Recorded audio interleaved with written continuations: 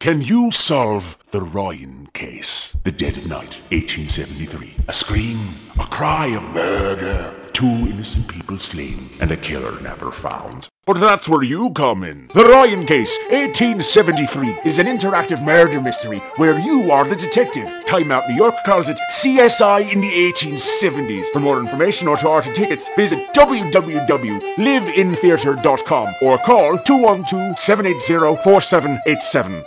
Hello, my name's Patrick, and I'm a Scream Queen. I'm a Scream Queen, and so are you!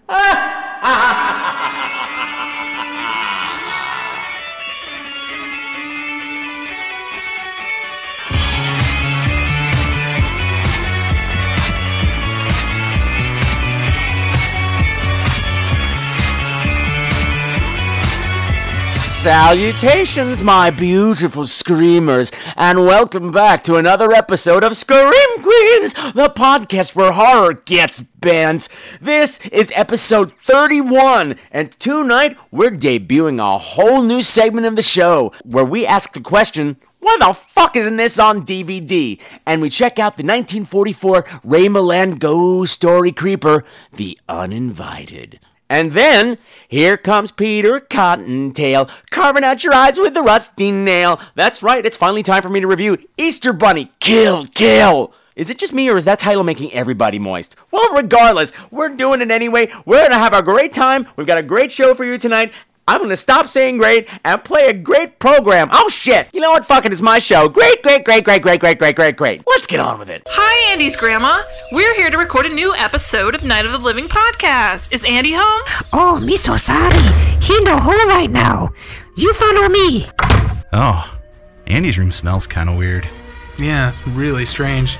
He left his computer on over here, too. Hey, guys, why do you think Andy might have this mask of human skin? That's weird. Maybe you guys know why there's this machete in the corner. His computer's just knife enthusiast websites and American Apparel. Oh, wait, there's another website here. Palaver.com. Palaver. Okay, Palaver. Whatever, Palaver. think... Yeah, he's definitely got the serial killer board up right under Night of the Living podcast discussions. Oh, Jesus. Maybe we should get the hell out of here. Maybe we should go. Yeah, I think we should.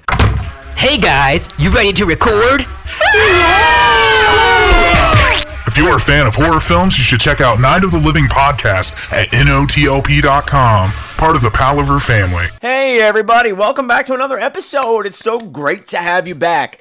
But wait, before I go a step further, I have to stop and wish a happy 5th anniversary, birthday, whatever the hell you call it, to Night of the Living podcast. They've been doing this for 5 years, this show, and I give you a huge round of applause. I wasn't clapping with my hands, by the way, but that's just going to leave that for your imagination. They were the first podcast that I fell in love with and started getting addicted to, so they hold a huge place in my heart. They are near and dear friends, and I wish them all the best, even though they exposed me to cake farts. We've got a lot to talk about this week. I've got a lot of chatter I got to get through. Plus, we got tons and tons of voicemails and email responses as well. Oh yeah, we got to talk about some horror movies and some shit as well. So let's get right down to it. First of all, as a lot of you know, it was a really rough period for me and Mr. Brad here at Scream Queen headquarters, SQHQ, of course. First of all, my sister has been going through chemotherapy for uterine cancer. And of course, our cat Tyler spent a week in the hospital scaring the hell out of us because they couldn't figure out what was wrong with him, and there was a chance it might have been pancreatic cancer or something really nasty like that. My sister's been doing well. She's responding very good to the chemotherapy. Well, this is where being the partial black sheep of the family is kind of rough because I have to get all this information through my mother. And my mother has problems saying words, things like uterus or vagina or cancer. So it's kind of like playing Mad Libs with her. I have to kind of fill in the blanks on my own. So she'll say something like, well, your sister had to go see the, to start getting, for the growth in her, that could be interpreted as your sister has started seeing the oncologist to start her chemotherapy for the growth in her uterus. Or you could go Mad Libs and it could be your sister has started seeing a groundskeeper to start pruning for her growth in her shrubbery garden. I don't know, but that's how it is with my mom. So but everything seems to be going okay. She was supposed to be scheduled for a hysterectomy for whatever day the royal wedding was. However, that didn't happen. She's still undergoing chemo, and she's responding really well. That's all I know. Tyler is home, and he's doing great. He's scared the living shit out of me. Because, as I told my mom, this is the closest to kids that I'm getting are these cats. So it's a big deal. They still really haven't given a diagnosis, but apparently the best that they could come up with was that it was an inflammation of the fat around his organs. So he got fat-titus in my head. So in addition, now that he's home, someone's going to have to start on a diet. He's a big fat pussy puss. And I just want to thank all of you. I'm going to say this again later. I want to thank all of you for the incredible outpouring of support and in emails and phone calls and in all kinds of different formats during this really rough period. And it was inspiring. People rag on social media that, it's not really true social contact. But, it was still social contact during a time when I needed it. So, rah-rah, social networking. Okay, this has gotten really morbid. So I just got one more somber thing to get out of the way. I have failed in my Horror Hound weekend coverage. So much other shit has been going on, and now so much time has passed since Horror Hound that it seems irrelevant at this point. And things are getting distant in my mind. It's so far away now. And I feel like I have failed. And there were things that were happening at the convention, too, that screwed things up. Mr. Brad went to sleep for 3 days. And I was pissy for 3 days. So I was not getting the full experience, and I didn't get a lot of pictures as a result, or video, or anything. So it's all fail. I did want to say, the last movie of the weekend was Tucker and Dale vs. Evil. I'll put a link to the trailer on the website. This is a truly great horror comedy, and those are really hard to pull off. For some reason, the release has been held up for quite some time, kind of like Trick or Treat was, and there are certain copies floating around. Actually, the copy that we saw was not even a finished print. The special effects weren't fully completed, and the movie was so strong that it didn't matter. The story's so strong, and the comedy's great, and the acting's wonderful, that a couple of missing special effects was not a big deal. And I know that a copy of that has been floating around on the interwebs for some time. And while I'm not condoning stealing, if it happens to fall into your lap through completely legal means, I would highly recommend checking it out. Because far be it from me to condone any sort of illegal activity. Okay, let's talk about fun stuff now. Okay. So Bradford and I got to go to the theater the other week, and we got to see Harvey Fierstein in La Cage aux Folles on Broadway, and it was great. Now Bradford had never seen the stage show before, and he kept comparing it to the Birdcage, and this gets me angry. I now present to you the case of La Cage versus Birdcage. The thing I hate about the Birdcage, it's fine, but there's one crucial element from the movie, from the musical and the original French movie that's missing. It's when the father character confronts the son and says, "Look at what you're doing to Zaza. She's given up everything for you your entire life. She's going to do whatever you tell her to do, but you are treating her like crap. She doesn't deserve that, and you should know better." There was no moment of, aha, she's a human being. Never happened in the American version. The drag queen was just there to be laughed at and to be used. And that shit ain't right. Judgment for La Cage. Case closed. So, Osama bin Laden's dead. Yeah, how's that for a smooth transition, kids? Holy crap, I don't want to spend a lot of time on this, but, 9/11 hit hard here. Not just because I'm in New York. Yes, it was in my backyard. My city has never been the same since. It's some people would say it's gone uphill. Some people would say it's turned into Disneyland and not for the people who live here anymore. And it's all directly related to that. And also just here in the house, Mr. Brad was there. He was down there at the time, and he's never been the same since. So while I couldn't rejoice that the man's dead, it did sort of bring some closure, but it still didn't bring back any of my friends. I lost people in 9/11. I had a friend on Flight 93. So did my friend Owen. And lots of people I went to high school and college with were in the buildings that didn't get out. And they're still dead. So it's bittersweet for us here. You know what? I went back to depressing stuff. But you know what? This is what happened. When they started preempting television to let us know that the announcement was coming, it was right at the end of The Celebrity Apprentice. And it was the whole big war between Star Jones and Nene Leakes. Now, I know I'm not supposed to be watching that show. As a gay man, I'm supposed to be boycotting it because Donald Trump came out and said basically that gays and lesbians don't deserve any rights. At all. But hello, it was LaToya Jackson, Star Jones, Nene Leakes, and Gary Busey on one show. It's a train wreck television extraordinaire. How can I not watch? I flagellate myself afterwards, but I watched.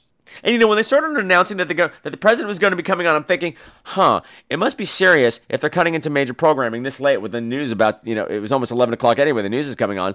It must be something really important. And when we found out what it was, I'm like, wow, that's really important. That's major news. It's huge, global proportion news. Yet a little part of me was like, but what happened with Star Jones and Nene Leakes? He couldn't have waited another 5 minutes to let us know? It wasn't like the man was going to get any less dead or something. Anyway, that's just me. And speaking of acts of terrorism, let me tell you something. Mr. Brad, you probably think of him as very soft-spoken and genteel and the quieter of the two of us. That might be true, but it's the quiet ones you gotta watch out for. Because let me tell you this. I make a lot of noise, but I'm all bark. Whereas Mr. Brad is a man of action. Let me tell you this.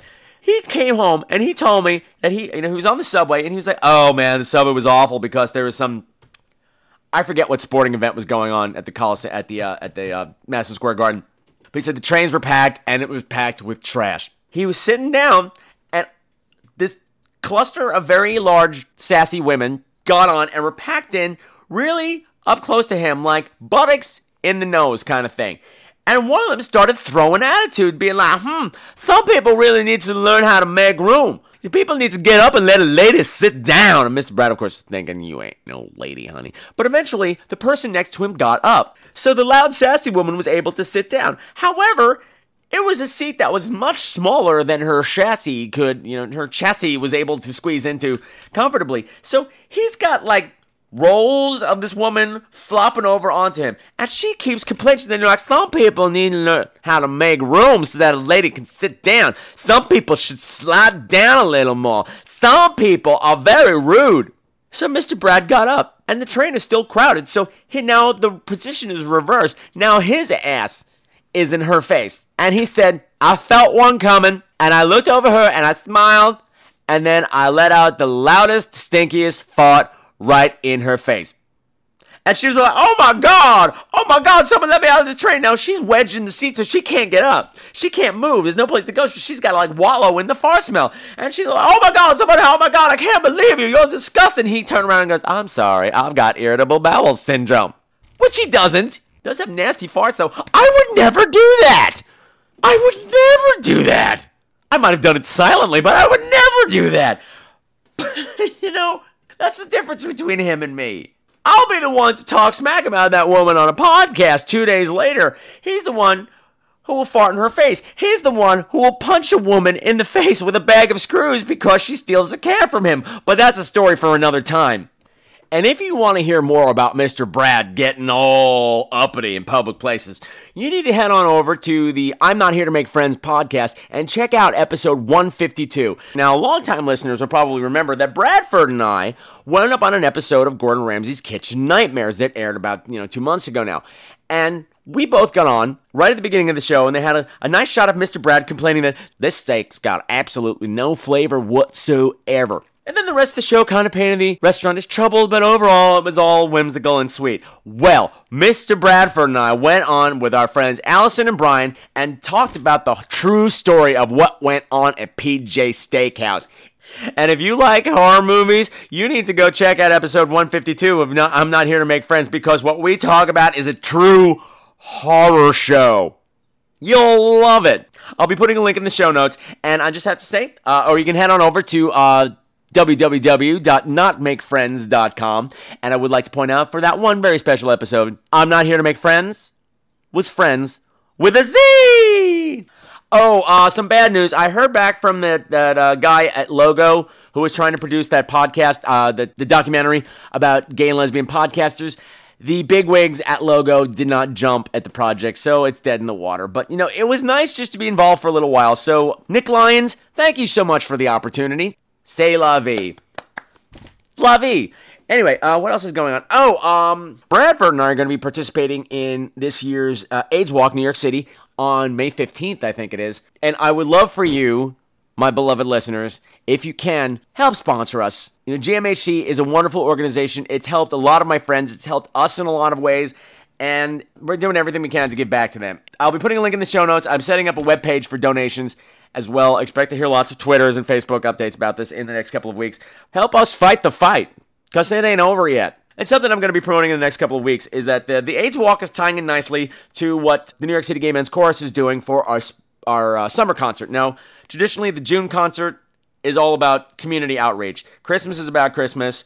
Spring is about the big gay sing, fun, fun, fun, and then June is about issues. This year's concert is called Accentuate the Positive, and it's about life with HIV now. You know, how people who are living it with it and living with it, and how it's not a death sentence anymore, usually. Anyway, it's just the new face of HIV. It's a really great concert. It's going to be a lot of fun, and you'll be hearing more about that later, but it just ties in quite nicely, doesn't it? I keep coming back to depressing stuff. What is up with me? Oh, hey! Here's interesting news. I got an email after last week's show, you know, where we talked about that movie Absentia that Zombart and his friend Sophocles and I all saw at Horrorhound Weekend. Well, the very next day after it aired, I got an email from the director, Mike Flanagan, and he was very excited that we were talking about it and that we liked it so much, and he's going to be sending me a copy of that movie, his other movie, Oculo, that I also talked about. So that's pretty cool. I'm making connections, bitches. I'll keep you posted on that, because that looked like a freaky deaky movie. In case you forgot, this week, this Sunday, Mother's Day, it's birthday time here at Scream Queen's headquarters. That's right. Mr. Brad and I are sharing our birthdays. Yay, because we're that adorable. So happy birthday to us. Happy birthday to us. We're not going to sing any more of that because we don't have the money to pay ASCAP. No, some of you said, did you just have a birthday at Horrorhound Weekend? And I said, no, that was my 40th birthday. This is my 41st birthday. You figure it out. Shut up and buy me a shot, bitch. And speaking of getting drunk, oh, God, my friend Jennifer had her May Day brunch that she always has this past weekend. And somehow we got onto the topic of drunk girls. Now, Bradford and I have had a unique experience with drunk girls over the years. See, when we first started going out, we lived on 14th Street in Chelsea. Now, this is a gay neighborhood, but it's transitioning. It's becoming very straight and very nightclubby. And so any given night, it was always crazy. You know, come about 3 o'clock in the morning when the bar started to let out, it was always a zoo out there. Always drunk girls screaming and crying. But if you had to go out for any reason in the morning, you know, to get donuts or go to work, you would literally have to be stepping over the carcasses of, you know, crying drunk girls in, you know, $3,000 dresses, mascara running down their face, you know, their hair all jacked up, you know, food and dirt and birds nested in their hair, and throwing up on their $1,400 Manolo Blahnik shoes. It was not pretty. But my two favorite drunk girl stories came up from our time at 14th Street. One day I went out, I think I was going to an audition, because, you know, when you're auditioning for something in Equity, you have to get online at like 6 o'clock in the morning just to get an appointment time, and it's a real drag. But anyway, I got out, and there was this girl sitting on the curb right outside the building, copiously vomiting in the street.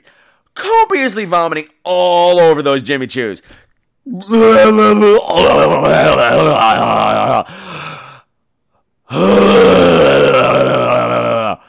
know, after a bout of hurl, she looks up and she sees me, and all of a sudden she like perks up and starts fixing her hair, you know, rubbing some vomit unintentionally in her hair.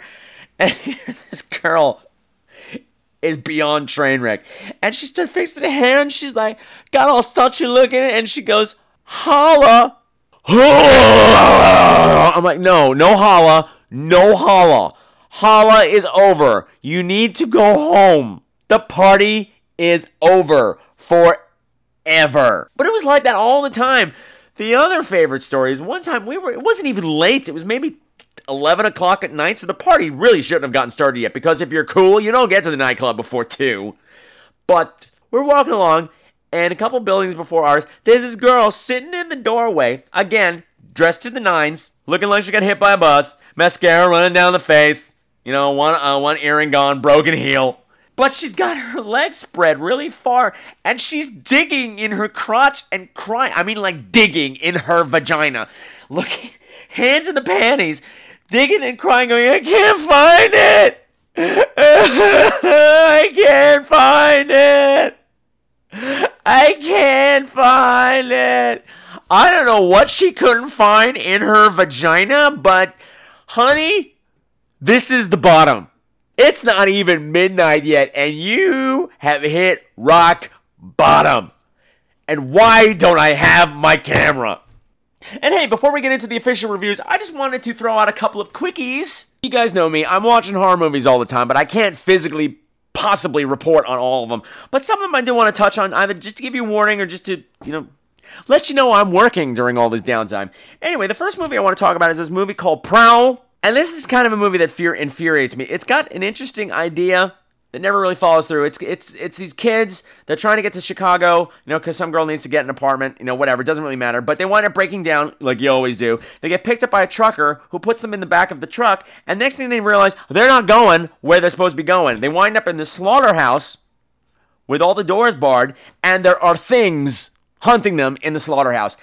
So this movie was a combination of The Descent and 30 Days of Night. Not a bad combination. It's low budget, and it's okay. However, they throw something in the last 10 minutes that made my eyebrow go up. Because I said, now you got interesting? You've been blasé for an hour and 20 minutes, and now you get kind of interesting at the end. It's a skippable movie. If it's in your queue, you don't need to take it out, but you also don't need to bump it up either. And the other one I want to talk about is Vampire Boy, since I haven't been talking enough about gay horror movies. Now, one of my beefs right off the bat with this movie is because they spelled boys, as in Vampire Boys, with an S. Really, what kind of self-respecting gay horror movie is going to spell that without a Z? Strike one. I burped. I skipped this one because it just looks wretched. But I met the producer at Horrorhound Weekend, and he assured me that it's not. I read on campblood.org that it was okay, and I saw it, and it is. It's silly. It's this horde of gay vampires, who, of course, wear black leather all the time, and they always walk in formation all the time. It's not good. It has moments of real greatness, like the chemistry between the lead vampire and his victim is pretty good. Like, when this lead vampire guy is on his own or acting with anybody else, he's really quite good. When he's with his tribe of meathead vampires, then the whole thing is awful. The dialogue's awful. Everything's awful. But overall, the movie's just boring. The one thing that I found was really interesting is they had this random attack scene with random people. This girl and two guys are hiking through the woods for some goddamn reason, and she just decides, hey, we're all gonna have a threesome right now. Like, I guess girls do all the time. They just announce that at certain times. I'm deciding, come on, let's go. TP me right now. But she goes, but before we do, you guys are gonna have to make out. Get naked. And the guys immediately are like, okay. I'm like, wow, that was easy. But then before anything possibly interesting happens, the vampires come and eat them. It's a weird mix. It wants to be erotic, but it's not. And the dialogue, oh my god. Now, these vampires don't follow the rules. The rules don't apply. Which you could have learned just by watching, but no, they have to have dialogue like they're lying out in the sun in formation. And one of them says, boy, it sure is nice that the vampire legends about sunlight aren't true. I like getting a tan so much. I'd hate to burst into flame in sunlight. Yeah, it's also really great that we can wear crucifixes too, because that's a lie too, and they look cool on me. I'm like, come on. I, of course, did a better job with that. Whatever line they had written was awful, but Vampire Boy, skip it. You don't need to see it. See it if you have to. But, you know what? Why are we talking about mediocre movies? Let's get down to the meat, babies. Let's stir it up, because we got a brand new section of the show to debut here. So let's get down to business.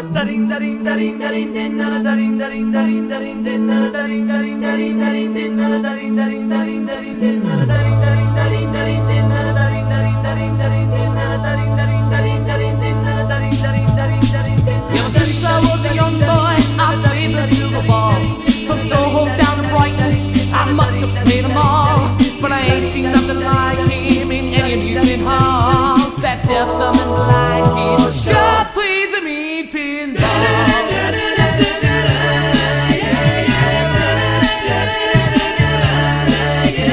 He stands like a statue, he goes part of the machine.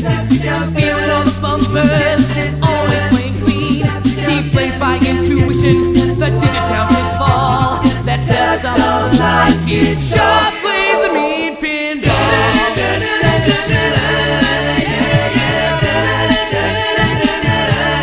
He's a pinball wizard, there has to be a twist. A pinball wizard's got such a supple wrist.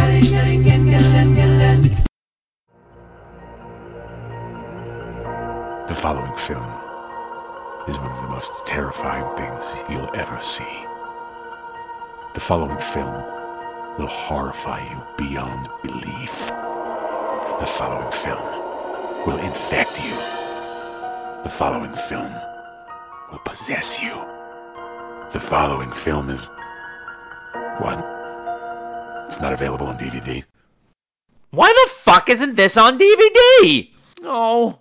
yeah, so we got a new segment here on Scream Queens, and I think it's kind of self-explanatory. Plain and simple, these are movies that I either had on VHS or that I've always loved that are just not available on DVD yet, to my knowledge. So the purpose of this segment is twofold. One, to inform you about movies that are not available so that you can storm DVD distributors and say, give me this piece of crap! Or we all just say, bitch, this was released in blah, blah, blah, blah, blah 5 years ago. You are wrong. Either way, it's a win-win. So, to kick off this segment, our virgin voyage, if you will, we're going to take a look at a movie called The Uninvited. No, not The Uninvited with Elizabeth Banks. Not The Uninvited on the boat with the weird cat monster thing. No. Well, it turns out there's just a fuckload of movies called The Uninvited, but we are only talking about one, the good one.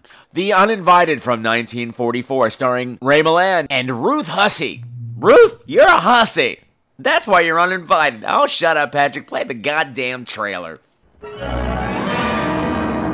This is the voice of the uninvited.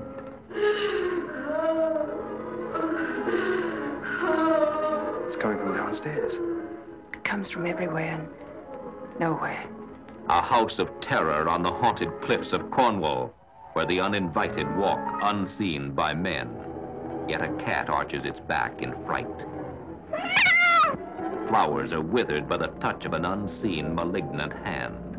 Candles flicker and die as a ghostly chill fills the air, and the living are clutched by the icy horror of the restless dead. Stop, Pamela. Don't go near that door. The Uninvited, Dorothy McCardle's gripping novel of the supernatural, comes to the screen, starring Ray Milland, Ruth Hussey, Donald Crisp, with Cornelia Otis Skinner, and introducing the exciting beauty of Gail Russell, whose first love is shadowed by the specters of the past. Stella, what is it? Are you ill, Stella? Quiet. Leave her alone. Oigan. Oigan. Stop her, Scott. She's in a trance. I saw this happen once before at a seance. I thought it was a fake. But this isn't. I know. It's dangerous. Please get out of this house now. Now lie there quietly. I'm not afraid of anything here. Then be afraid. Be afraid for heaven's sake. When you were a little child, the evils of this house reached out for you. Stella! Go! Go!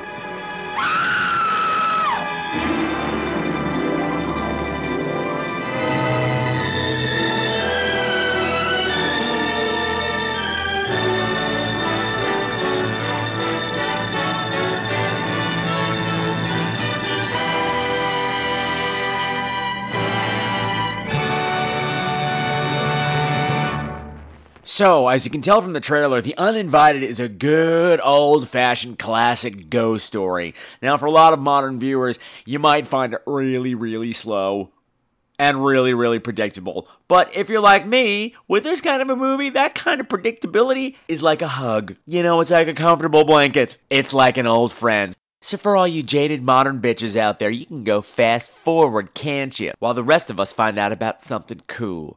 Anyway, The Uninvited was based on a very popular stage play, which I'd be curious to see, just to see how they did this, quote, special effects. But it follows the story of Roderick and Pamela Fitzgerald, played by Ray Milland and Ruth Hussey. Now, they're not married. They are brother and sister. And they're not young brother and sister. They're gotta be in their late 30s, early 40s, yet they still live together? I don't get it, but okay, that's the way it is. It's a different time. Anyway, they're off on holiday from their tiny London flat, and they're visiting the English coast. The haunted cliffs of England, wherever that is, they don't really say. But anyway, not the point right now. But while they're there, they just happen to stumble across this abandoned mansion. They keep calling it a house, but it is the hugest fucking house you would ever want to see. Yeah, they have this great little dog, this little Jack Terrier named Bobby who goes chasing a squirrel, and he jumps into the open window of this house, and they have to go get him out, and all of a sudden they're like, oh, it does not appear that anyone lives here. And then Ruth Hudley's all like, Roderick, this house is divine. We simply must find out who owns it. It simply must be up for sale. We must find out. So Pip Pop Jelly Wop, that's what they do. They go into town, they find the man who owns it, this old army commander, and he's all stuffy and stodgy, blah, blah, blah, blah. But in order to meet him, first they have to go through his niece and ward, Miss Stella. Stella! And she's all like sunshine and roses, and oh gosh, gee willikers, isn't everything just swell? Oh, it's so nice to meet you. Do wait in the parlor until Uncle comes home. And they're like, oh, well, perhaps you can tell us more about the house and the hair. We want to buy it. And she's like, you want to buy Windsor House? And they're like, oh, yes, we do. And she's like, that was my mother's house. Oh, it's not for sale. Get out of my house. And the uncle shows up and is like, girl, what you telling these people? And she's like, oh, I'm just going to slink out embarrassed up the stairs now. Anyway, long story short, they cut a deal with this dude to buy this creepy old mansion on the spot. Mind you, like all done in a matter of about 3 minutes. House sold, contract signed, everything. This mansion and the property and the beach property for £1,100. I realize this was 1944. Woody, help me out here. What is £1,100 in American dollars these days? If you know, you drunk bastard. Because to me, it seemed like a steal. And to me, that should have been a huge tip-off that there's something very wrong with the house. And, of course, they're not in it 10 minutes before they find out, yeah, there is. Before they bought the place, they were able to run around. They looked at the whole place and, oh, look at the balusters. We're sliding down the balusters. What, pip, Bob's your uncle. What fun. But there's that locked room at the top of the stairs. And they're like, well, we find out what's in it after we buy the place. You always need to find out what's in the locked room before you buy a house. Now they finally bought it. They get the keys to the locked room. And clickety-clack, they open the door and, ooh, it's the studio with a big window facing the beach. And it's one of those rooms. It's like a wet fart in your wedding dress kind of a room. I don't know how else to describe it. You can be in a fantastic mood outside, but as soon as you walk into that room, boom, you are in an Abilify commercial. You are in a Sylvia Plath poem. You are in every Carpenter song ever recorded.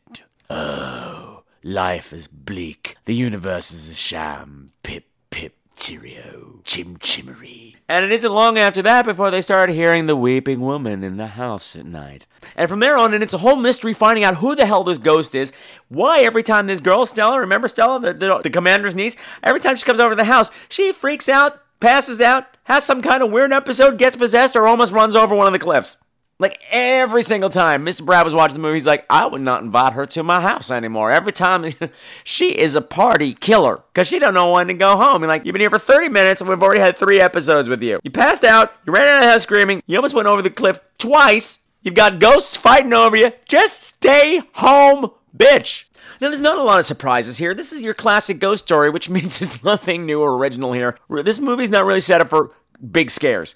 It's lots of fun character work. One of the things I like about this brother and sister couple is that their attitude towards this haunting is all very Noel Coward. It's all very nonchalant. It's all very debonair. Very Nick and Nora Charles. It's all witty quips and sly bobs. And oh, isn't this charming? And oh, let's solve a mystery. It's that whole kind of a feel. And it's got every spooky house trick in the book.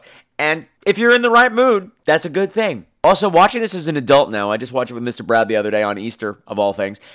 There's a character in this. There's a woman who runs, well, it's not a mental home, but it is. It's a mental home that's got, lots of gossamer and glitter on it to make it look like it's not a mental home, but it is. I forget what it's called. But it's run by this woman named Miss Holloway.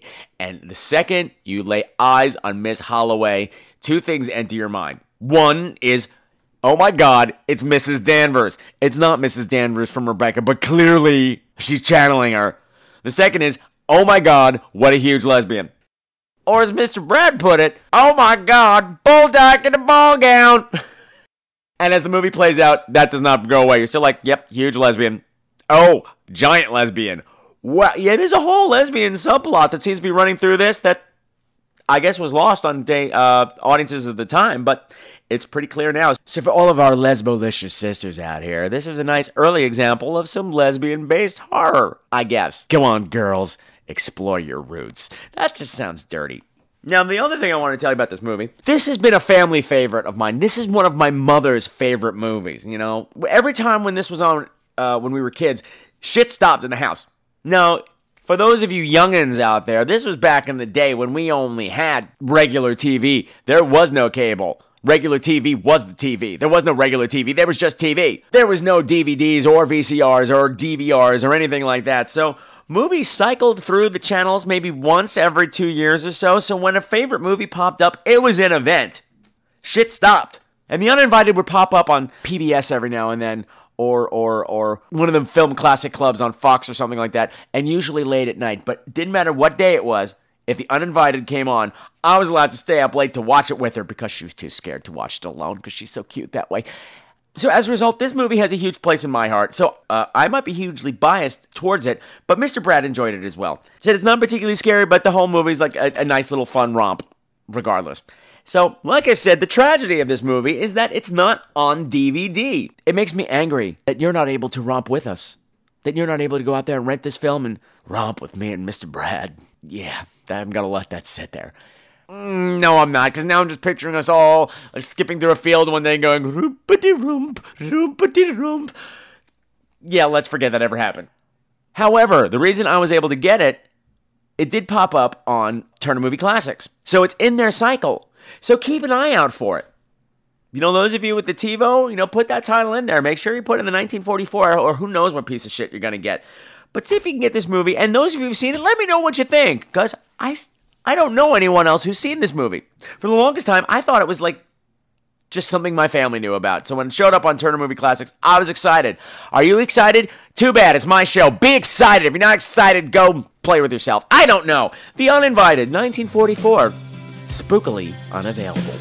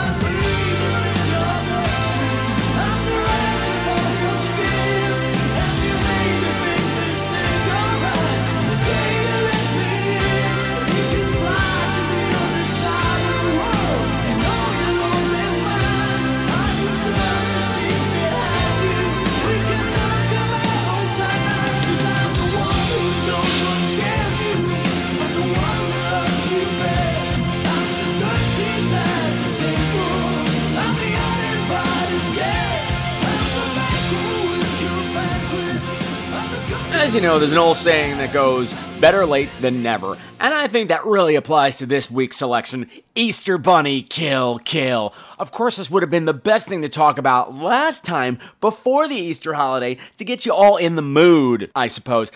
So I said to myself, Patrick, you could just wait till next year, bring it up next Easter, it'll keep. But you know what? This movie is so something, we gotta talk about it right now. I gotta tell you, I went into this completely cold, kids. I picked this on the title alone. Easter Bunny Kill Kill, sold, I'm in. So I sat down to watch it without having any idea what the story was. And I'm glad I did. But what kind of a segment would this be if I didn't talk about the goddamn movie at all? What the fuck would we talk about? So I'm gonna have to tell you about the movie. But first, let's listen to that trailer. And go. Today is Easter. And in this house, 7 people will die at the hands of a masked maniac.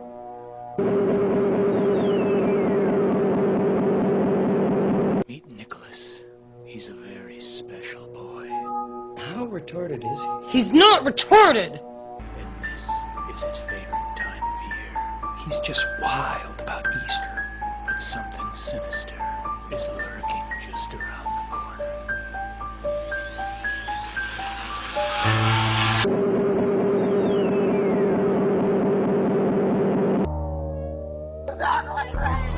Wasn't for her mongoloid son, I think I'd be smiling from ear to ear. You have a retarded boy with you? Someone special's coming to play with you, dummy.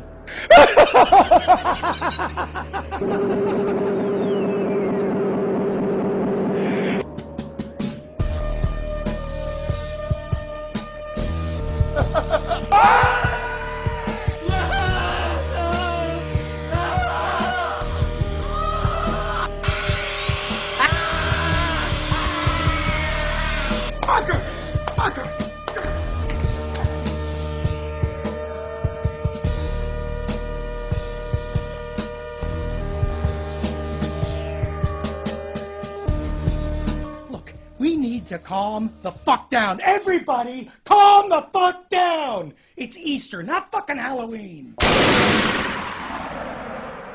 Now, to be perfectly honest, when I rented this film, I was expecting just, a cheap parody of, the holiday-themed slasher films, like Thanksgiving or Eli Roth's Thanksgiving or, just something like that.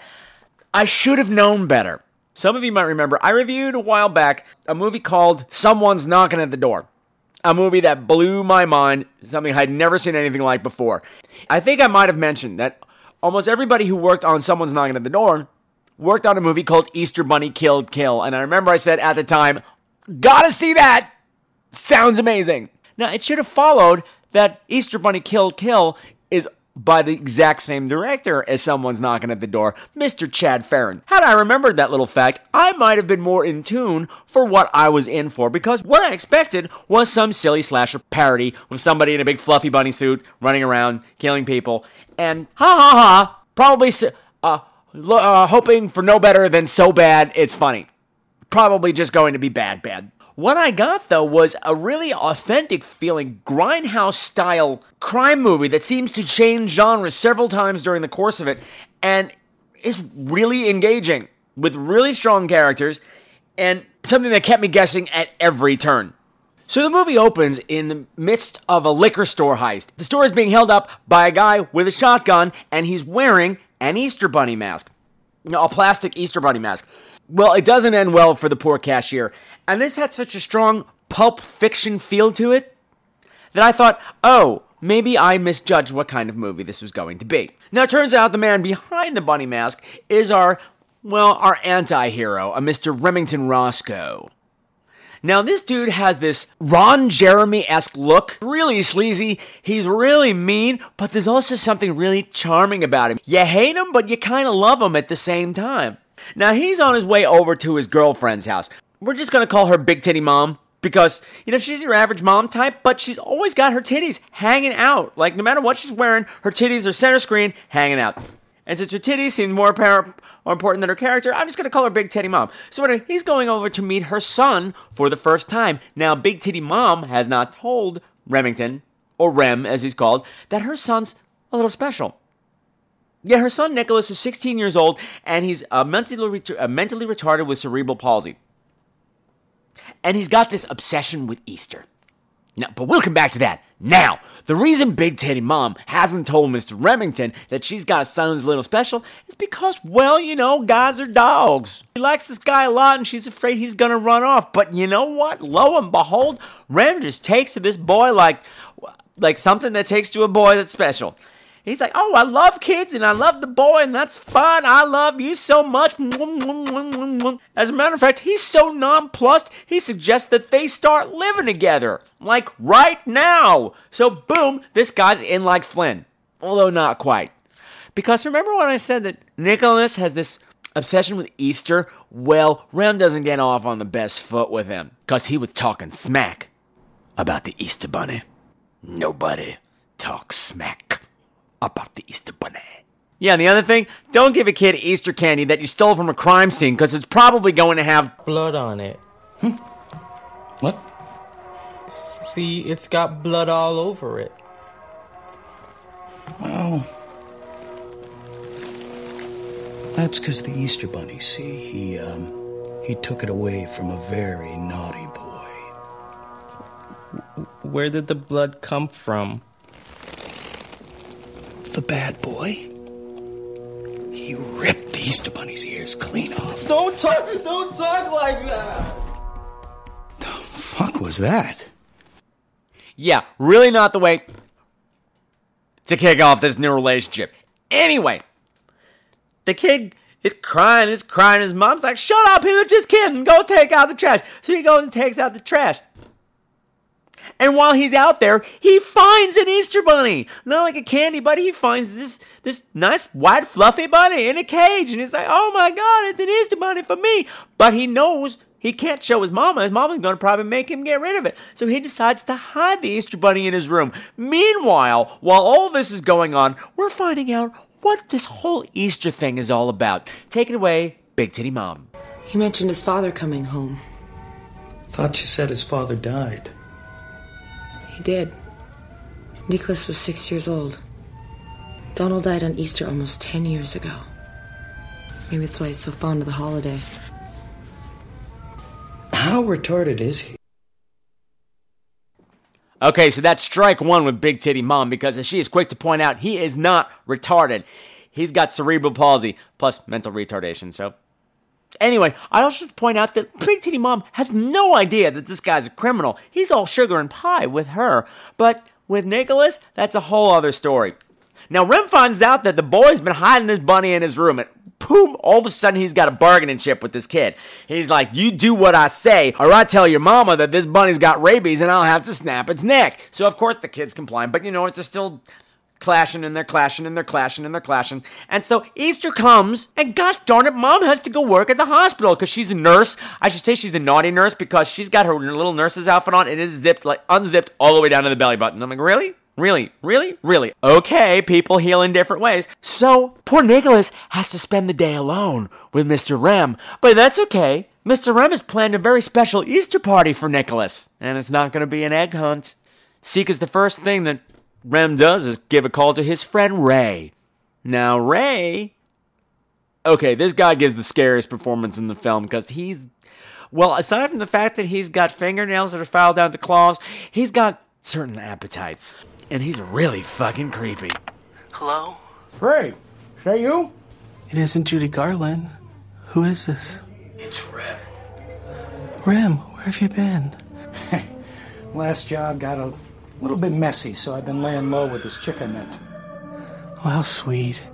Sounds all puppy dog tails and rainbows. If it wasn't for her mongoloid son, I think I'd be smiling from ear to ear. You have a retarded boy with you? Yeah, he's in his room finger-banging his bunny rabbit. Can I play with him? Why don't you come on down to this little Easter party I'm having? Invite plenty of drugs. It's a date. Yeah, you got that right. While Mommy's away, this guy's essentially selling off her mentally handicapped son to a child molester in exchange for drugs. What a peach, isn't he? Yeah, ladies, you're missing a catch right here. Yeah, but you know, before the party starts, Rem's got to lay down the law. Mommy! Mom! Mommy! Shut the fuck up! It's just you and me, you little fucking shit stain. Now listen up, dummy. Believe it or not, I like your mom. And I love this place a whole hell of a lot. What I don't like is her smelly, little, retarded fucking brat of a kid. Things are gonna change around here. My mom. Shut the fuck up when I'm talking to you. That's rule number 1. Rule number 2, you do whatever I tell you to do. Rule number 3, you don't ever tell your mother what we talk about, or I will go in that room and I will snap the rabbit's neck. You got me so far? My dad, Your daddy's dead, dummy. Don't talk like that! Don't talk like Stop it. You're gonna fucking swallow your tongue. So I gotta say, by this point, I'm really disturbed by all of this. Things are not looking good for poor little Nicholas. It's bad enough that we have this horrible child molester coming over with his big nasty nails and his ugly Hawaiian shirt and he looking like Dave from the Drunken Zombie podcast and his clippy-clop crutches coming at you and his suitcase full of drugs and dildos and shit. This is seriously bad. But on top of it, there's a few more guests coming to the party. Instead of telling you about them, why don't I just let Rem sing about them? Hookers. Hookers and a cocaine. Hookers. Hookers. I'll be feeling no pain. Hookers. Now, before I go any further, I just have to say that Mr. Brad watched this with me. Well, partially. He was kind of half watching it while doing something else. But he really took a liking to the song, and he has been singing it ever since. He'll just be puttering around the house with his little monkey paws, and he'll just be like, hookers, hookers and a cocaine, hookers, and it's adorable and creepy and disturbing all at the same time. But that's my guy. Shucks, golly gee whiz. Anyway, like I said, this is really looking bad. I am seriously concerned for this child, who is now locked up in his room. All the horrible people are descending on the house. The child molester has arrived with a suitcase full of dildos and is approaching the stairs, and when he gets into the bedroom, Nicholas isn't in there, but someone else is. There's a really large someone in a bunny mask and a power drill. And all of a sudden, this movie turns into a sort of revenge flick. A revenge slasher flick. And this is where my plot summary ends, because you know what? I loved this movie. What a treat from start to finish. I mean, it's exploitive in its own right, but it also has this wonderfully ghoulish sense of good humor to it. And I had a lot of fun. Now, the thing is, I was concerned. Once I saw that the main character, this kid Nicholas, was handicapped, I'm like, oh shit, we're going to be playing this for laughs. You know, the acting's not great overall, but I'm like, ugh, this is going to be embarrassing. But the thing is, it's not played for laughs. Maybe it's not the best depiction of somebody with cerebral palsy, but this kid's playing it as earnestly as possible. I'm thinking of this one scene in general that was really uncomfortable to watch. He's playing this old gramophone record for his bunny rabbit and talking to him about his dad and saying that this is his dad's favorite song. And the kid has his little yellow bunny ears on and he's dancing around to this old song, and it's kind of painful to watch because I keep calling him a kid, but he's 16. He's got the mind of a 5-year-old, but he's a 16-year-old kid dancing around and clapping his little hands to this song. And I'm like, oh my God, this is terrible. And then I thought, you know what? No, this isn't terrible. This is exactly how this kid's having a good time. And if this was a 5-year-old doing it, you know, I have nieces and nephews. I know how 5-year-olds act to music. I said, no, this is okay. I don't mind this so much. It doesn't make it any less painful to watch. But you know what? I had a great time watching this movie. Because once it switches gears into the slasher stuff, it does not hold back at all. It's really creepy. It's really gory. It just so happens there's a whole range of power tools that are laying around the house. Actually, this is set up early. This is another credit to the filmmaker. I'm watching it with Mr. Brad, and early on, there's just the scenes with Big Titty Mom and her son sitting there talking about Easter, and I'm going, why is everything covered in plastic? All the furniture's covered in plastic, all the lamps are covered in plastic, everything's covered in sheets of plastic, and I'm thinking, it already looks like a Dexter crime scene, you know? But it's adding this whole eerie effect to the house. You find out much later that you have this handyman and his girlfriend that are doing repairs on the house and remodeling to the house, and that's why all these power tools and plastic are everywhere. But you know what? It's all creepy, and it's all good. What makes it fun, too, is that all these people have it coming. Every single one of them have abused this kid in some way, or are here to exploit this kid and the family in some way, and they got it coming. Also, what really helps, too, is that even though these people are bad, they're kind of likable in their own right. Unlike most slasher films where everybody's just played to be an annoying asshole, these are charming assholes. My, what a charming asshole you have. Why, thank you. It's been to finishing school. And what I found really neat, I was baffled on who this killer was. For me, it was a really good whodunit for a while because I'm thinking, okay, the kid locked himself in the room when all these people were coming. The child molester shows up, gets in the room, the kid's gone, but the killer's already in there. And I'm going, how did this killer get in the room? Who is it? It's not the kid because it's twice his size and the kid's got cerebral palsy. So he's got that one arm that's curled in and he shakes. I'm like, it's clearly not him. Unless all of a sudden he doesn't have it. I'm thinking, well, who the hell is it? Is it his father? And it was his father's dead. They keep talking about the father, but how did he get in the room? Why did he come back today? That doesn't make any sense. I'm going, is it a spirit? Is it some kind of avenging spirit? Oh my God, is it the Easter Bunny? I mean, seriously, this movie was fucked up enough that it could actually be the Easter Bunny. Or maybe it's that rabbit that he found. Maybe it transformed into some spiritual warrior or something. I'm not telling you who it is because the solution's the solution. Ultimately, the end is kind of silly. It's this almost ludicrous fairy tale ending, but in a weird way, it fits the movie. So I like it. I highly recommend this movie, except for one thing. This movie does something that I find a lot of horror movies do, and I don't find it in other movies at all. What is it with horror movies having whole scenes about people going to the bathroom? You know? How many horror movies have you seen where we have a whole scene watching somebody take a dump? Ooh, baby, hey, baby. Ooh, baby, hey, baby. It happens all the time. And it happens here twice. And I'm just sitting there the whole time going, my God, I hope this person doesn't get killed before they flush. Why this is concerning me, I don't know. I guess, even in the midst of a slasher film, you gotta have some decorum. But seriously, you don't see Keira Knightley all of a sudden stopping in the middle of the Duchess to pop a squat behind some bushes during the coronation. No, you don't. You never see Meryl Streep pinching a loaf before she goes into the Silkwood shower. No, you don't. What is it? Are we that horrified of our excretory system? I guess so, because I'm always retching during this stuff. I don't like it. Stop it. Make it stop. But by all means, don't let this keep you from seeing the movie, because I loved it, and so did Mr. Brad. The only thing he loves more is hookers and cocaine hookers. Okay, actually the answer I was leaning for, Mr. Brad, was that you love me. The only thing you love more is me. It's okay, let's try this again. The only thing Mr. Brad loves more is hookers. Okay, clearly this has spiraled completely out of control. Shut up! Easter Bunny kill. Go rent it. Now shut up, Mr. Brad, you're ruining everything. Oh, yeah. Hi, Patrick. This is Erin from North Carolina. Erin from North Carolina? Wait a minute. Erin from North Carolina? I don't recognize that name, so it must be a first-time caller! Yay!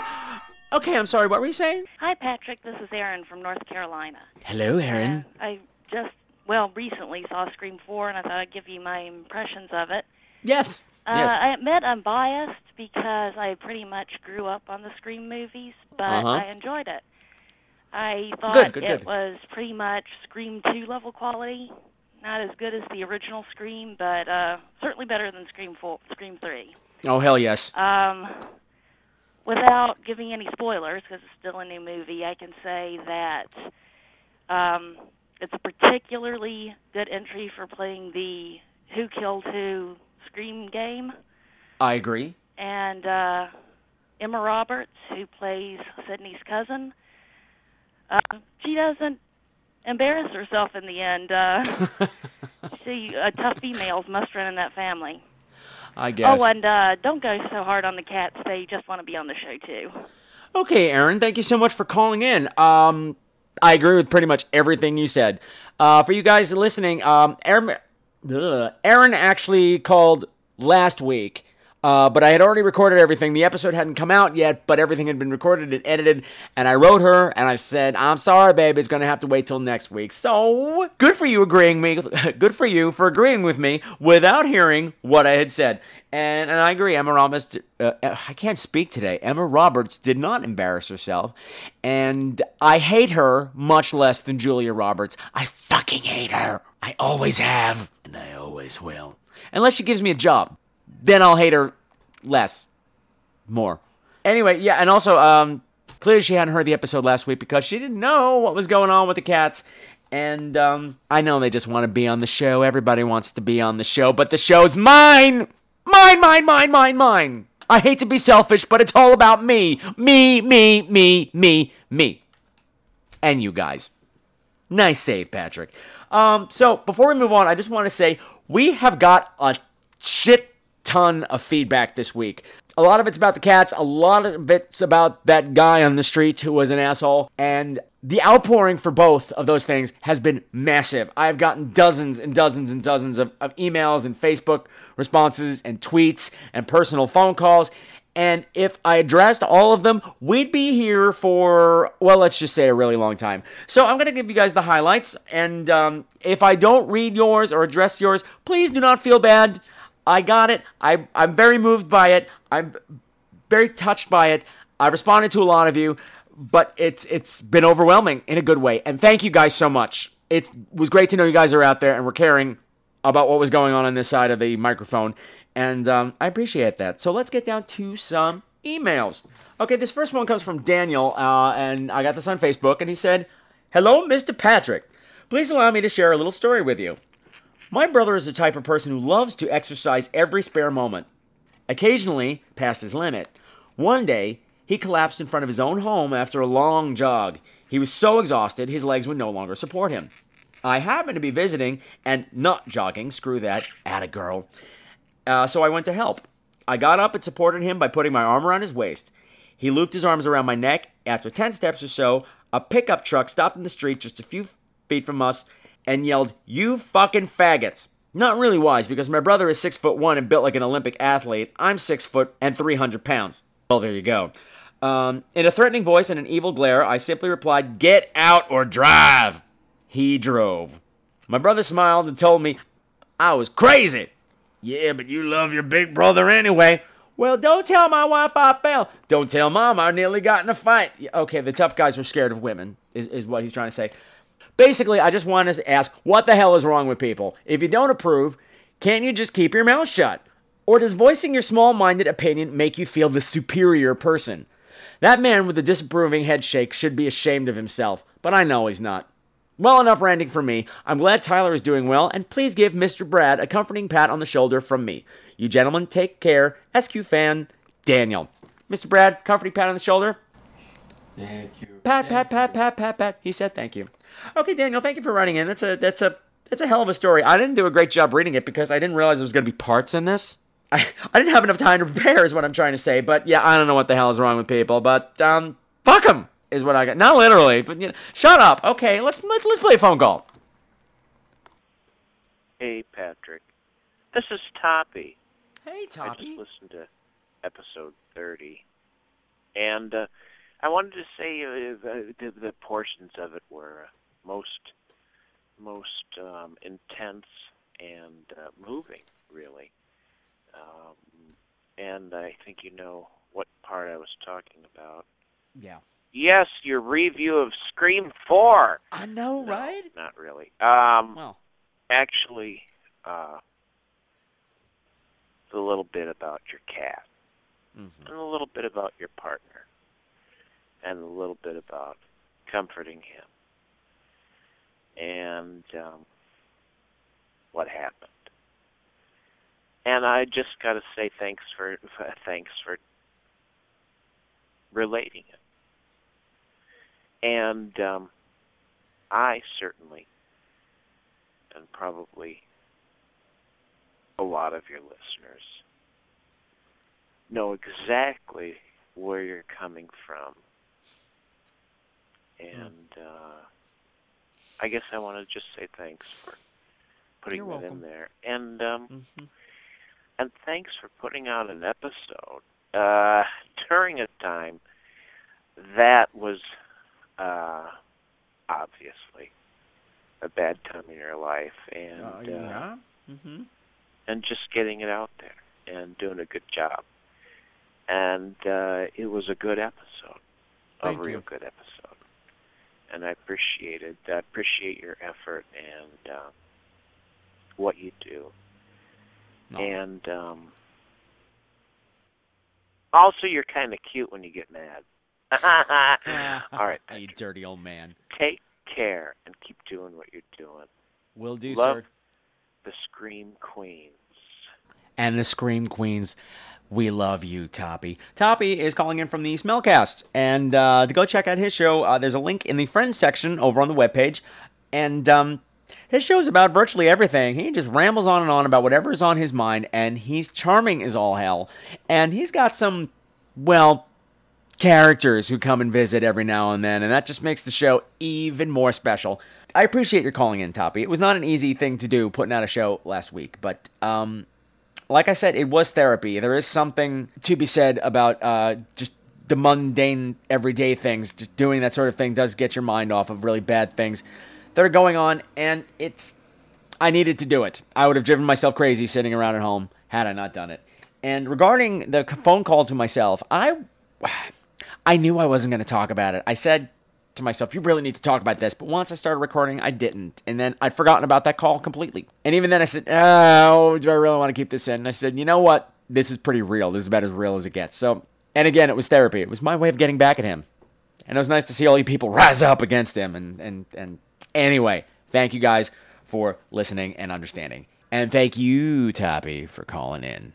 Dirty old bear. Okay, let's try to lighten things up a bit now with an email from Squigbrain. How can you not get cheered up with Squigbrain? Anyway, he writes, hey, this is Brian writing in for the first time. I exist behind a nasty firewall at work, so I have to take notes on Post-its when people recommend films and whatnot.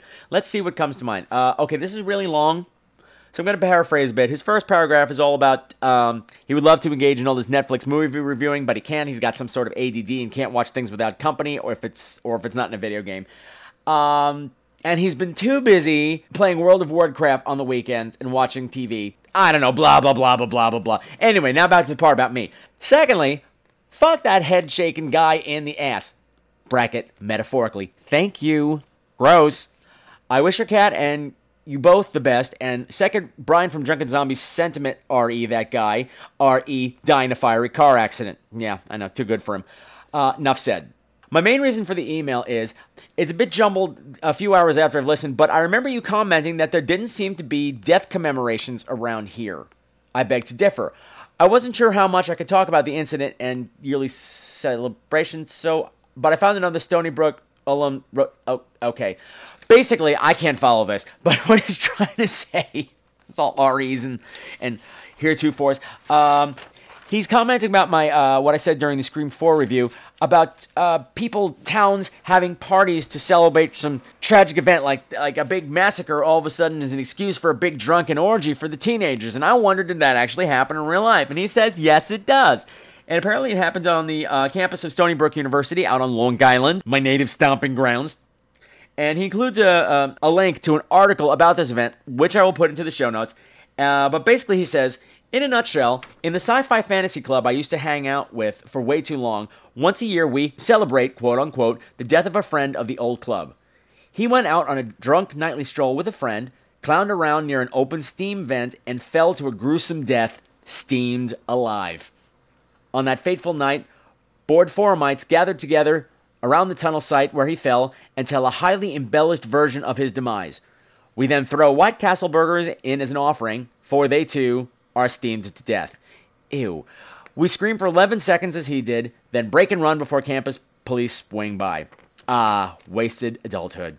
Anyway, keep on trucking or some such. I look forward to more funny shit and informative reviews. Take it easy, Bri.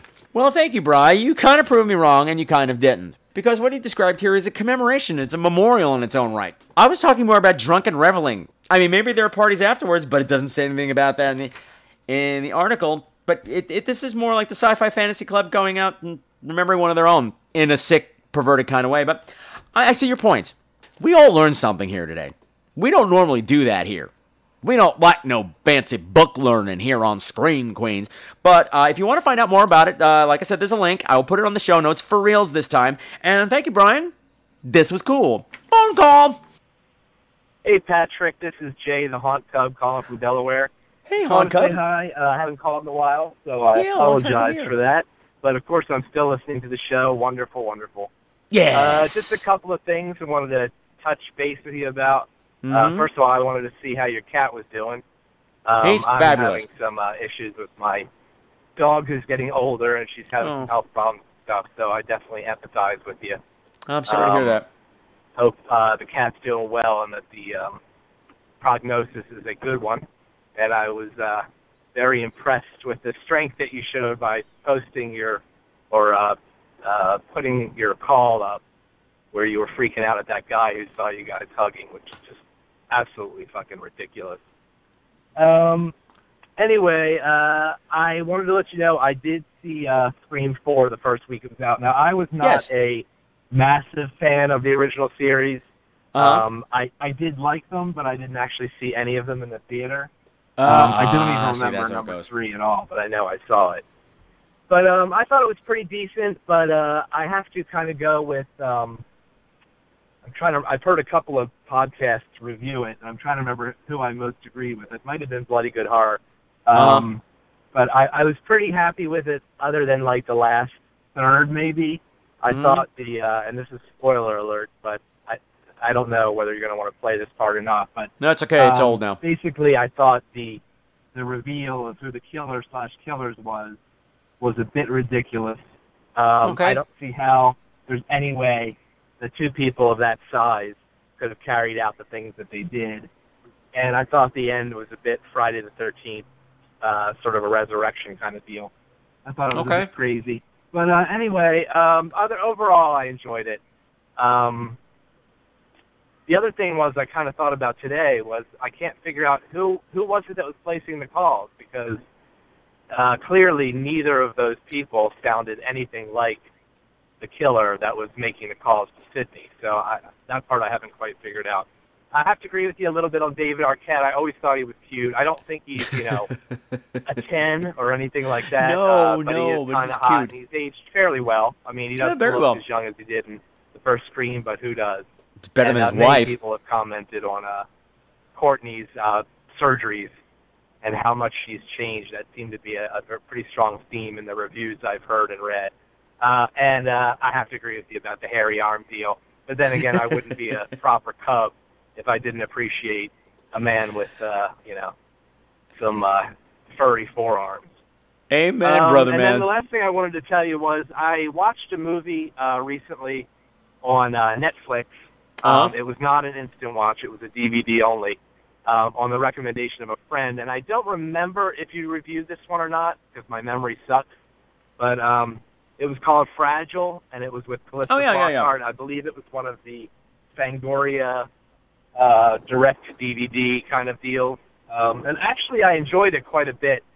I thought it was a fairly, as ghost movies go, fairly plausible. Yeah. It had a decent ending. The ghost was kind of creepy without being overly revealed. I thought maybe 15 minutes could have been cut out of it, but I thought yes, overall definitely. the story was pretty good and the acting was pretty decent. I think all the actors, for the most part, were British except for Flockhart.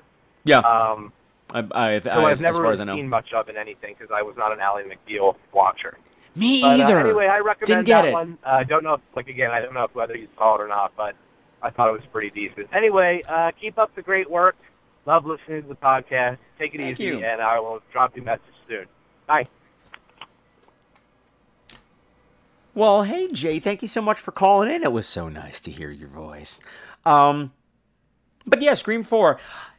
Interesting thoughts. I went back and saw it a second time, like I mentioned in the review, and I was looking for a lot of that stuff as well. I did notice there was a huge height differentiation between the characters of the killers and whoever was wearing the ghost-faced mask is what I was trying to say. And whatever. Yeah, I don't think Emma Roberts will be able to pick up anybody and throw anybody through a window. But you know what? Certain things I can let go. Oh, and you mentioned the calls. Who was calling who when? They actually touched on that. They kept talking about, you don't have the Ghostface app, so blah, blah, blah. Apparently there's an app that makes you sound just like Ghostface, which is really technologically impossible. But, they did that crap in Scream 3 too. But this was a little less obnoxious. So, okay, they were using the app. But I did take note who could have been calling when and from where. It did all pretty much add up as far as I could see. Yeah, and Courtney Cox is looking like a train wreck, but I had to say she looked better than she did in Scream 3 because she was so fucking skinny and she had that horrible haircut with the bangs. every time she was on screen, I was like, somebody give her a sandwich and a body wave or something.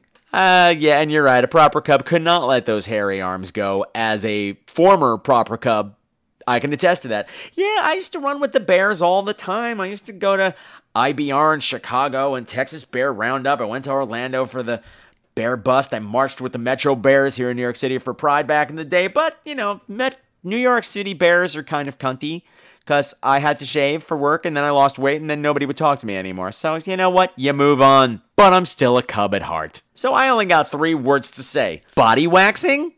Blah. Okay, relatively quick fireside chat. You mentioned not being able to see any of the Screams in the movie, the first 3. I saw them all in the movie theaters, and I have to say, the second one, I had the most unique experience. So, everybody gather around, Patrick's telling a story. Okay, picture it, whatever fucking year it was. I was out on tour with some children's theater bullshit somewhere. I guess it must have been in California. We might have been in LA, it might have been San Francisco, I don't remember. But it was opening night, and I didn't know how we got tickets to this, but it wound up being this party premiere of it. Not a red carpet thing, but they had a whole studio-supported hoopla. And, when we got in, it was just like in the movie. They handed us a bag with a ghost face mask and a big glow-in-the-dark knife, and they had a band playing, and they had a stand-up comedian. So by the time the movie started, it was a total fucking party atmosphere.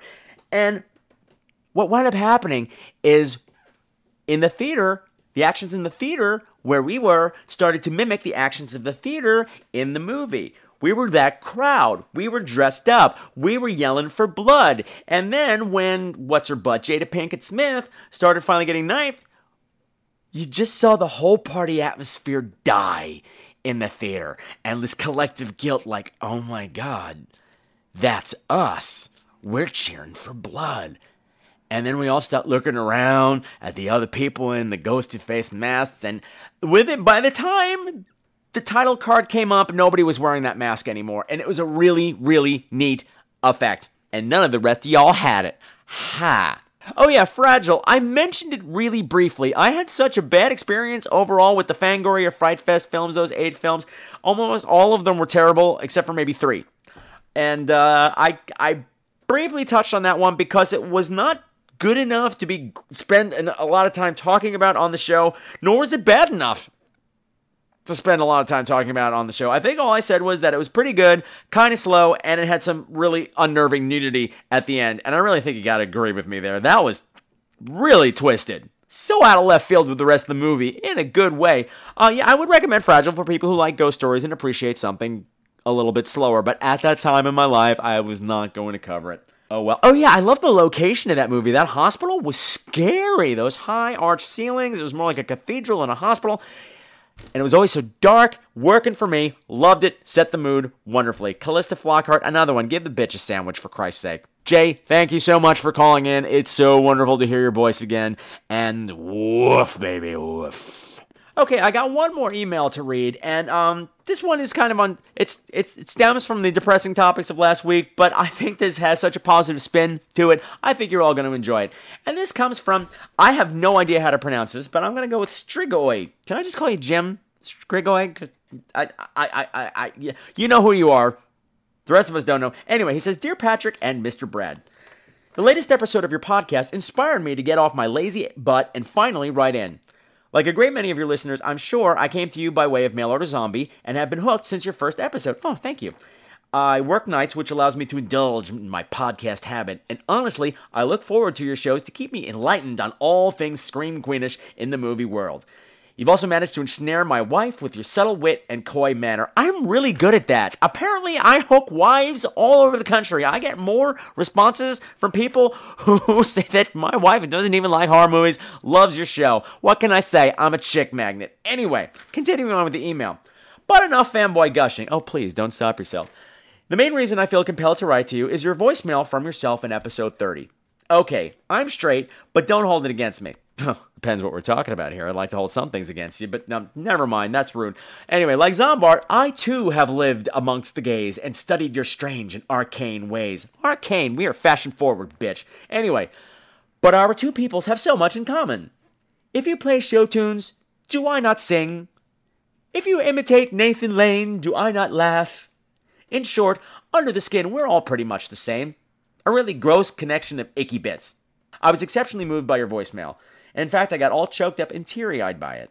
We don't know each other, and I'm just another listener, but it's important for me to tell you that I have repeatedly mentally bitch-slapped that mouth-breathing fuckstick who gave you and Brad the evil eye. You and Brad have every right to express your emotions, and it makes me genuinely ill to think that there are ignorant people out there that would look down at you for daring to show your feelings in public, like they were something to be ashamed of and needed to be locked away out of sight for respectable society. I firmly, passionately believe that it's okay for everyone to show genuine emotion, compassion, and affection in public. And from my wife, she says, fuck the closet, fuck boys don't cry, and yay for PDA. She makes me proud. That's a t-shirt right there, by the way. I was happy to see that your kitty is better, and I hope your sister is improving. Positive thoughts all around. Thank you for a great podcast. Strigoi and Cat. And he adds, P.S. By the way, Mr. Evil Eye Man, Karma is a real bitch. Yes, she is, Strigoi, and so am I. Thank you so much for this email. I don't know what to say about it. I love it. I want to kiss it. I want to hug it. And while I loved all the responses that we got to the difficult times of going through this one really made me smile just because of the positive upspin to it. And it made me laugh, which was hard to do last week. And thank you for that, person whose name I cannot pronounce. Next time, I don't know, add a pronunciation guide or something. Otherwise, I'm going to start calling you Stir Fry because that's the closest thing I got to it. Anyway, moving along. Hey, Patrick. Hi. First off, I want to say... Oh, Colin, hey. The Harpoon on the Instant Watch Party. No one fucking came, and yeah, that was they're stupid. a bunch of assholes for not doing it. But, wanted to let you have planned next. Also, thank you for saving me from that Maze movie. I had it on my instant queue. I was just about to watch it right after I was listening to your podcast, and you said it sucked ass. Well, not exactly. And I'm also kidding with you damn queen.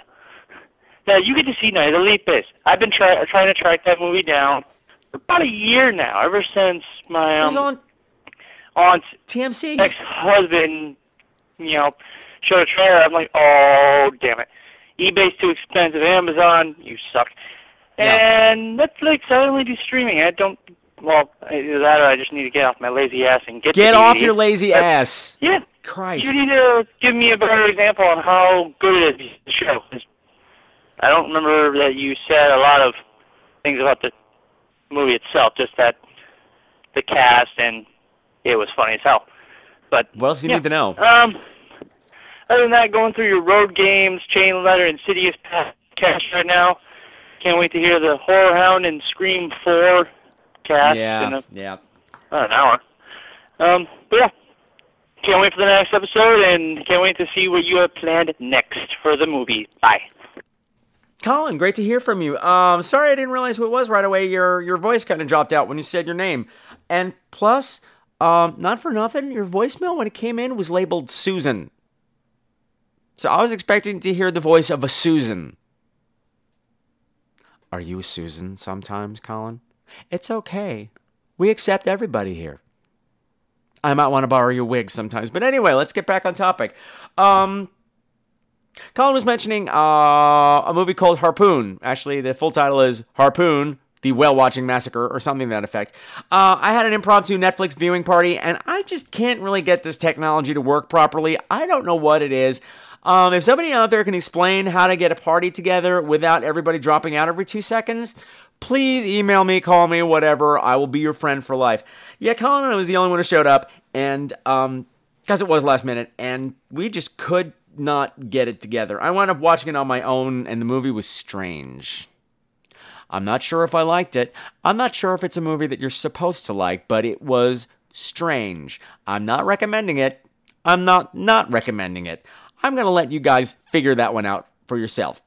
And you are a lazy piece of crap. What is it with people these days? They can't eat. I hear this so many times. I hear other podcasts that won't do anything that's not available on Netflix streaming, which for a horror podcast is really ridiculous because traditionally their Netflix instant streaming horror selection is awful. Everything's 1 star, 1 star, 1 star, 1 star, 1 star. So you are really limiting your ass out. Spread your ass around, Colin. Bring some DVDs home once in a while. And I did not say The Maze was a huge piece of shit. I said The Maze had a lot going wrong with it, but it had some things that were working for me and to approach with caution. That's what I said. You would have hated it. I know you enough. Night of the Lepus was on TMC, man. Keep an eye out on TMC in general. They have great movies popping up all the time, usually over the weekend in the late night, Friday night slots. And a lot of stuff that's not available on DVD, like I just mentioned earlier about The Haunting, 1944. Learn your lessons well, child. And you too can have a night with a Lepus, if that's what you really want. Oh, look, I see Susan called back. Let's see what Susan has to say this time. Hey, Patrick, one more thing I had to say, well, unless you don't record before I watch inserts. Never, Susan. I was watching that Nightmare Red, White, and Blue thing. Yes. And yes. And I listened to your review. And that one douchebag, I forget his name, he's not important, he's a douchebag. Anyway, yeah, I watched it. God, he's an ass. It's like, thank you. Oh, yeah, good insight. Then that guy shows up. It's like, oh, yay. Uh-huh. You know, it's kind of like sticking your dick in a meat grinder. He's that guy that's like, oh, yay, I'm going to go have fun. After that. Ugh. But, no. Yeah, he was the downer of the stupid documentary, and God, it's like, I hated that whole, who was more evil, Freddy Krueger or Richard Nixon? Fuck you. Really? I didn't think Freddy Krueger was evil in the 80s, but yeah, and he's a fictional character. Anyway, I'm just listening, and I heard you talk about this movie called Inserts, and you know, yes. It's on Instant Stream. Woo! And it has Richard Dreyfuss. Woo! So I'm gonna go watch it. Maybe I'll give you a review, and well, not a review. I'll just say, hey, I liked it, and you recommended. Thank you. Bye.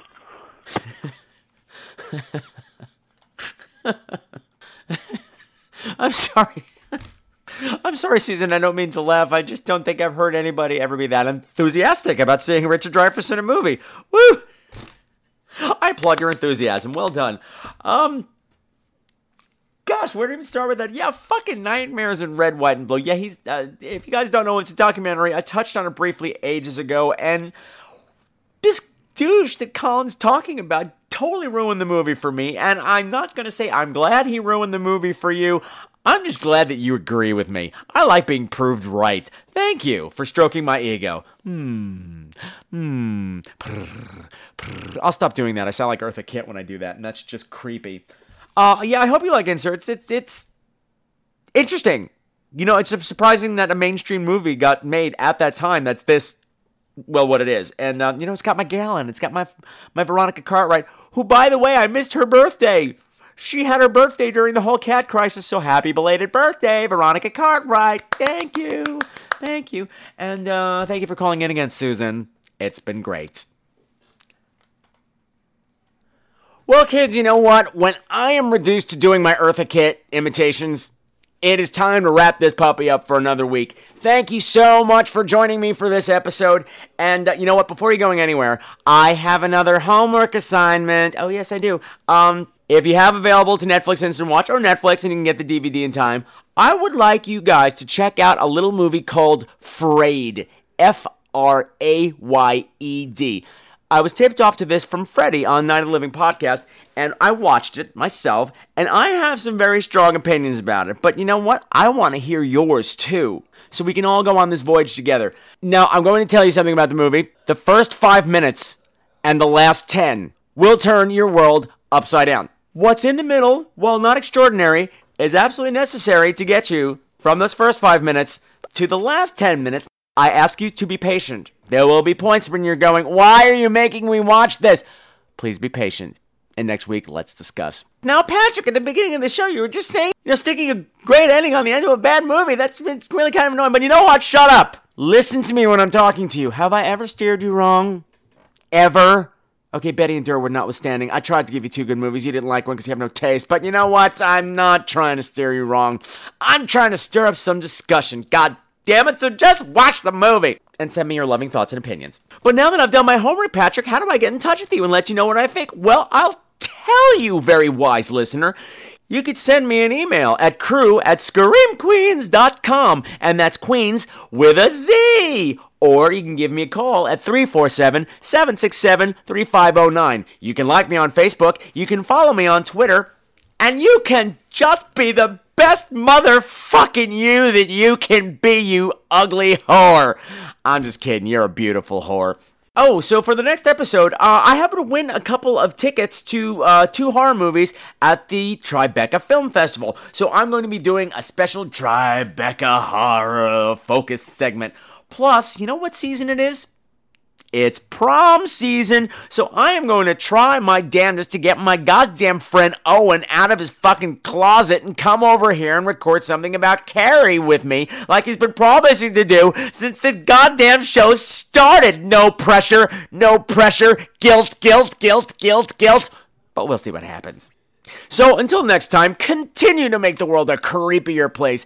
And remember, as my grandmama used to say, boy, you know damn well that when I told you to blow out your birthday candle, I didn't mean it like that.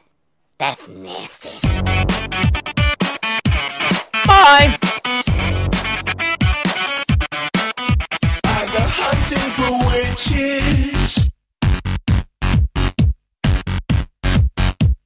Heads are going to roll. Some of the music for tonight's program has been provided by Mavio's Music Service. Check them out at music.mavio.com, bitches!